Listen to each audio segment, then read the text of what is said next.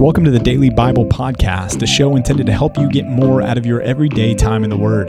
This is a ministry of Compass Bible Church in North Texas, and if you'd like to join along with our daily Bible reading program, you can do so by going to compassntx.org and clicking on the Daily Bible Reading tab. Thanks for joining in for today's episode of the Daily Bible Podcast. Hey, and welcome to another episode of the Daily Bible Podcast. Happy Monday. It's Monday, June 26th. Do you know that people are statistically more likely to have a heart attack on Monday than any other day of the week? That doesn't surprise me.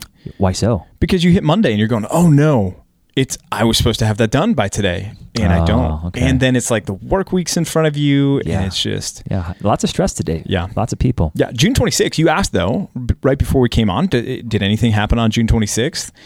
And actually, quite a lot happened on June 26th. Well, do share. Give us the best. Best. Okay. At 1945, the Charter of the United Nations was signed by 50 countries in San Francisco.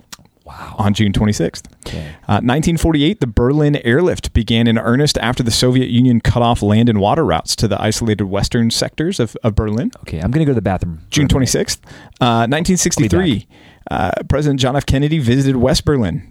June 26th. A lot happened in Berlin, apparently, on June 26th. 1990, George H.W. Bush went back on his No New Taxes campaign pledge. G-Dub. George H.W. Yeah. Anyways, so stuff happened on June 26th. Lots of exciting things. Yeah. Not as exciting as what we're about to look at today. Not as exciting as about what we're about to look at today. Yeah. So if you're still with us, we're in Job. Job again in Job 7, 8, and 9. And then again in Acts chapter 7, we get to finish Acts chapter 7. Chapter 7. Today. Dude, Stephen wasn't even an apostle. This guy's a deacon, and This guy preached one of the longest sermons in all of Scripture. Almost. Who's this guy think he is? Like Pastor Kellen? Like an hour and a half, his first sermon, basically. If you guys don't know who that is, then Pastor Kellen at Compass Bible Church, Aliso Viejo. Yeah, and you can find out. Just ask him about his 75-minute sermon and see what happens. But Stephen probably went longer. Yeah. All right. So Job chapter 7. I don't know. Job, maybe not. Job continues his defense. And he's in this weird, we talked about it yesterday, that he's in this waiting room of just suffering and silence from God right now.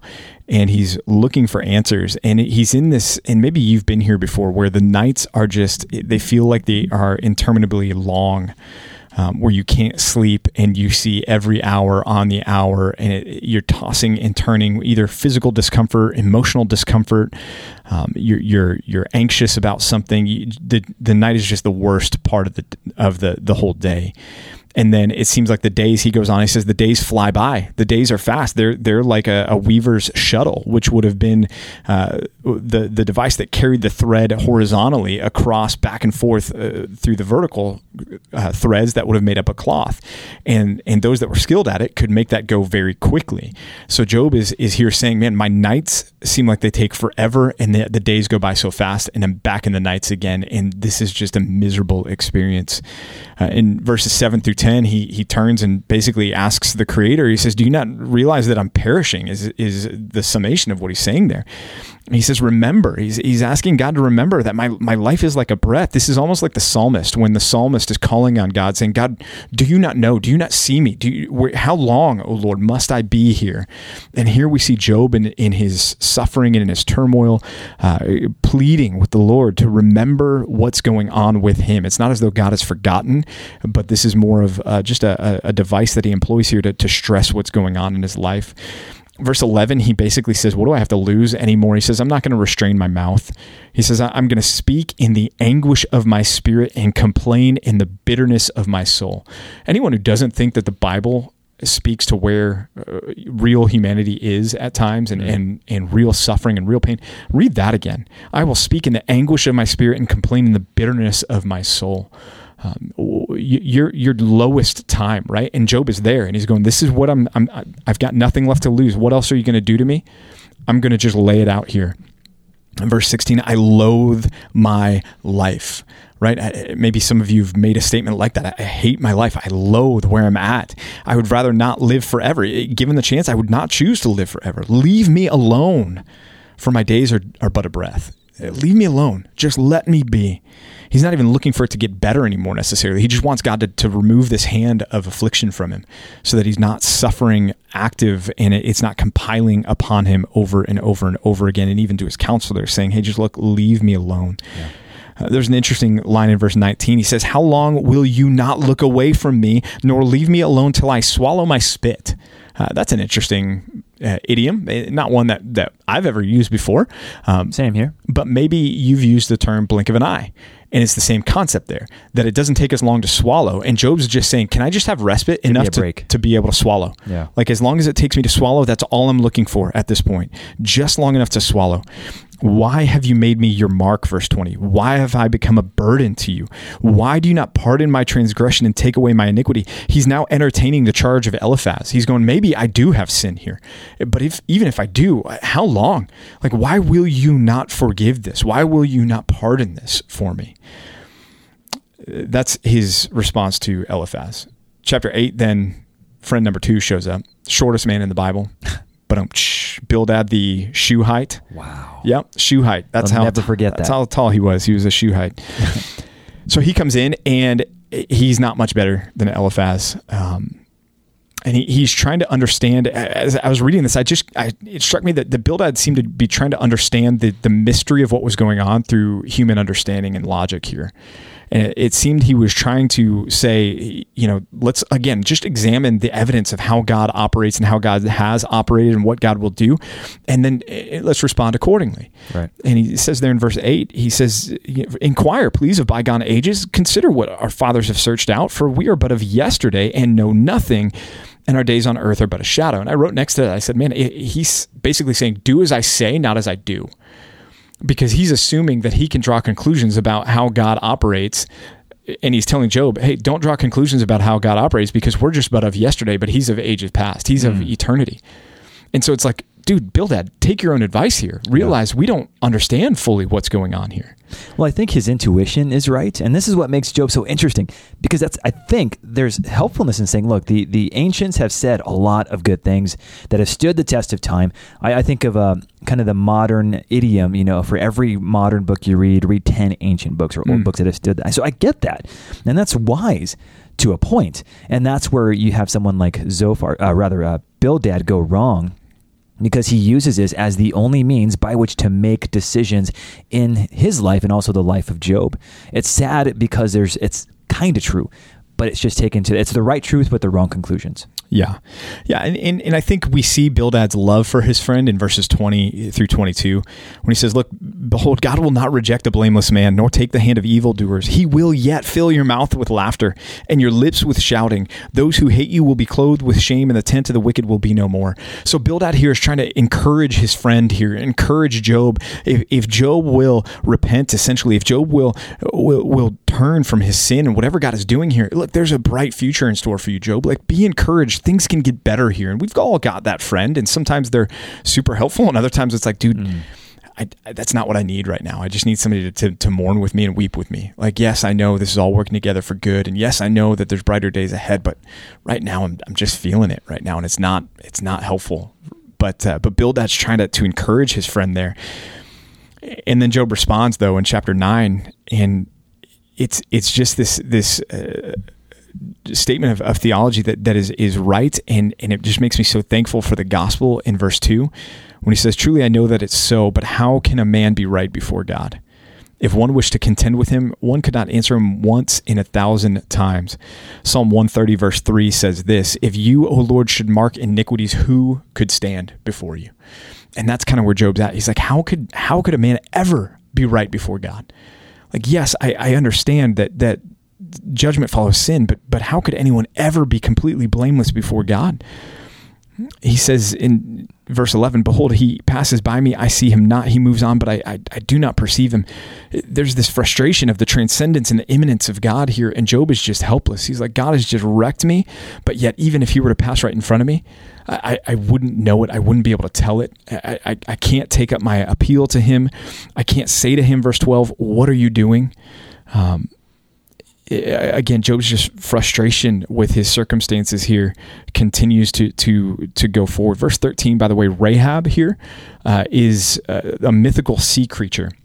And so think Leviathan, as that will come up later on in the book of Job. It's not a one for one, but it's thought to be a mythical sea creature there. And he's just saying, look, God even masters over these mythical monsters from the deep. How can I ever hope to contend with God? He crushes me, verse 17. He will not let me get my breath, but fills me with bitterness. I loathe my life, again, verse 21. And then he, as if to respond to Bildad, when Bildad was trying to encourage him, at the end there, he says, it's all one, therefore I say, he destroys both the blameless and the wicked. When disaster brings sudden death, he mocks at the calamity of the innocent. The earth is given into the hand of the wicked. He covers his face to its judges. If not he, then who is it? So Job's saying, what you're saying doesn't hold water. Like, there are wicked who are getting away with things, and there are the innocent who are suffering. Could you help shed some light on this? Because as we read through this, chapter 9 presents something of a puzzle. Chapter 9, Job says, how can a man be right before God? And yet at the same time, later in the chapter, he's willing to say, look, I am blameless, verse 21. I'm blameless, and yet who can be right before him? God affirms that he's blameless in the first few chapters of the scripture. So what do you think he's arguing here ultimately? He's not saying that he's perfectly righteous, it seems, but he's also acknowledging that he's innocent in the grand scheme of this. Well, I think he's responding to this idea that his friends are continue to come back to, you must have done something, Job.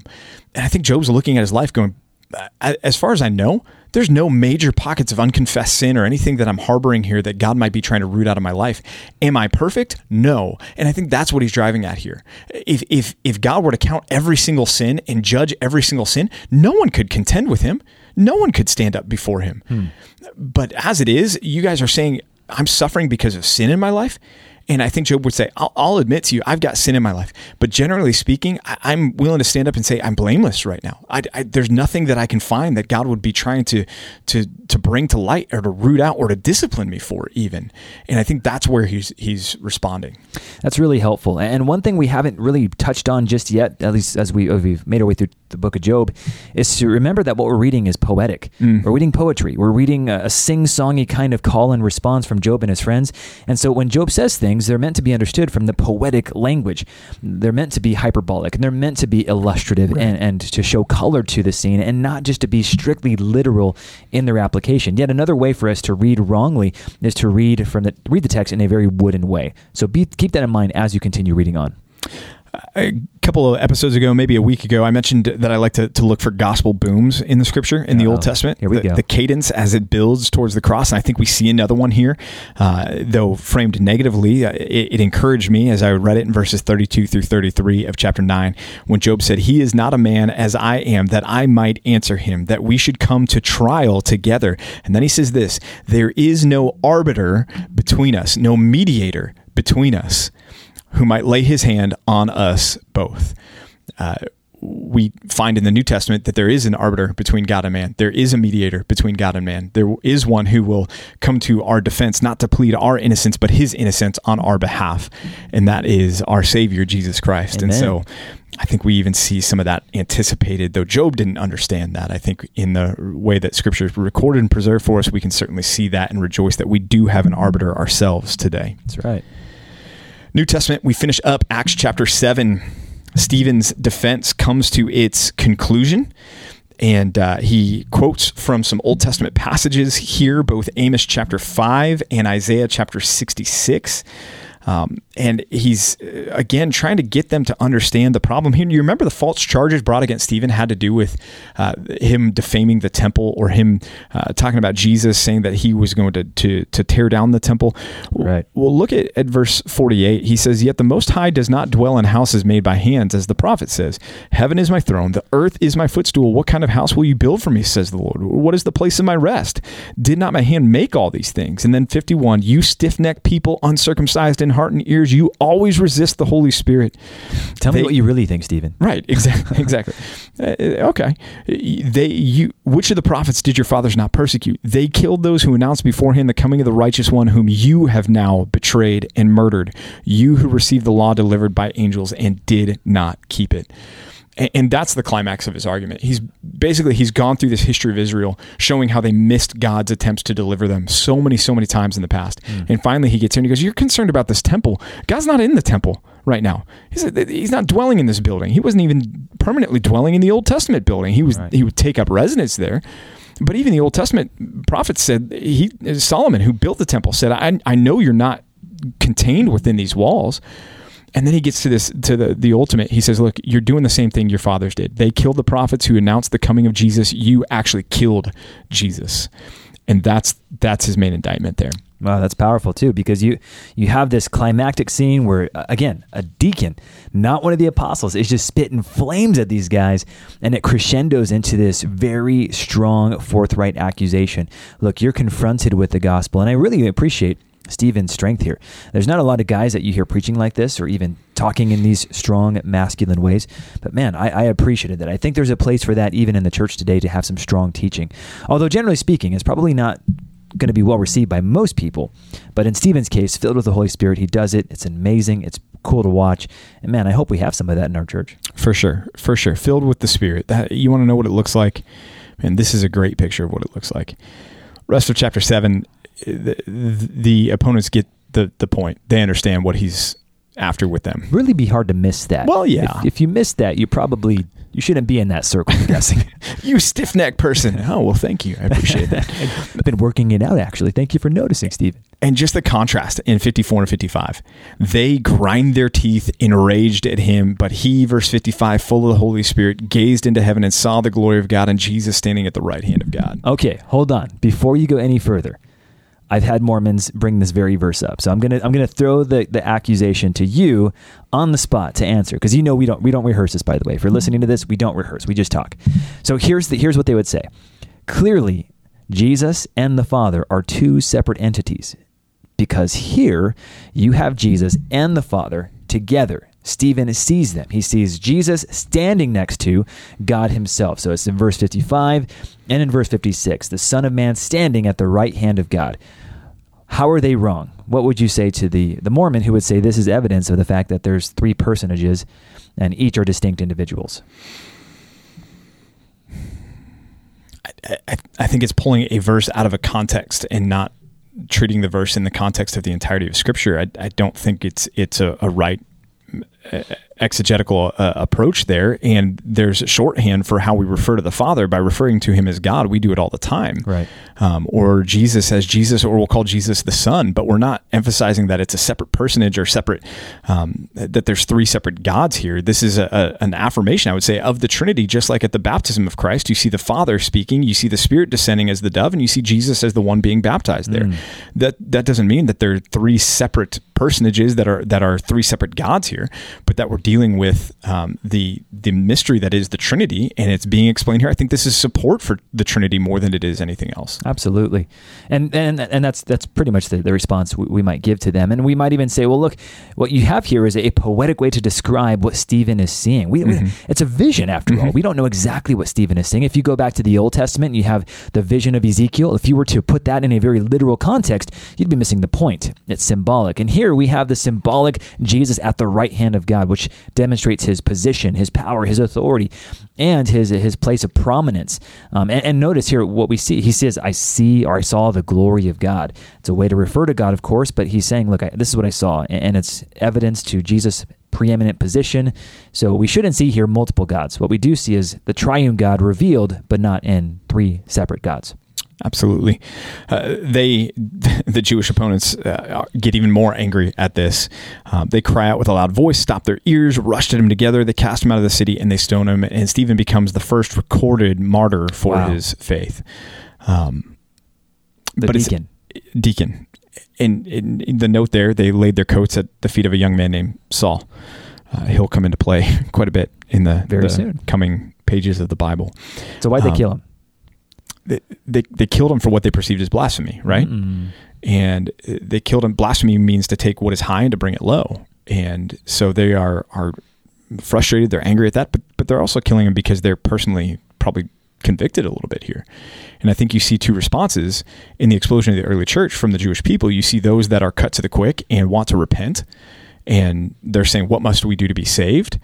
And they mourn over that, and then you see the others that are angry over it and want to retaliate and strike out. But just the love from Stephen for those that are killing him. Lord, do not hold this sin against them. Wow. Yeah. Amazing. I get angry reading this for Stephen. Yeah. And yet Stephen is dying, praying that God forgives him, just as his Savior prayed, Lord, do not hold this against them. Father, do not hold this against them, for they know not what they do. I get angry when people cut me off on the road, but maybe I should take a page out of Stephen's playbook here and pray for those people. That might be a good idea. That'd be great application. Or when you see the temperature being 109 degrees, and it's like, I'm righteously indignant over that. I've got beef with Adam. When we get to heaven and we're like, Adam, your sin, dude, buddy. It would have been 75 every day. Could have been. Take him out back. Anyways, behind the heavenly woodshed. Yikes. All right. Hey, we appreciate you guys for tuning in and listening again, as always. And we'll catch you tomorrow for another episode of the Daily Bible Podcast. See you tomorrow. Hey, thanks for joining us for another episode of the Daily Bible Podcast. We hope and pray this has been a blessing to you and your time in the Word. If it has, if you would subscribe to this podcast, leave a like, leave a comment, and share it with some friends and family, that would be awesome. If you need more information about Compass Bible Church here in North Texas, you can go to compassntx.org. Again, that's compassntx.org, and we'll be back with you tomorrow for another episode of the Daily Bible Podcast.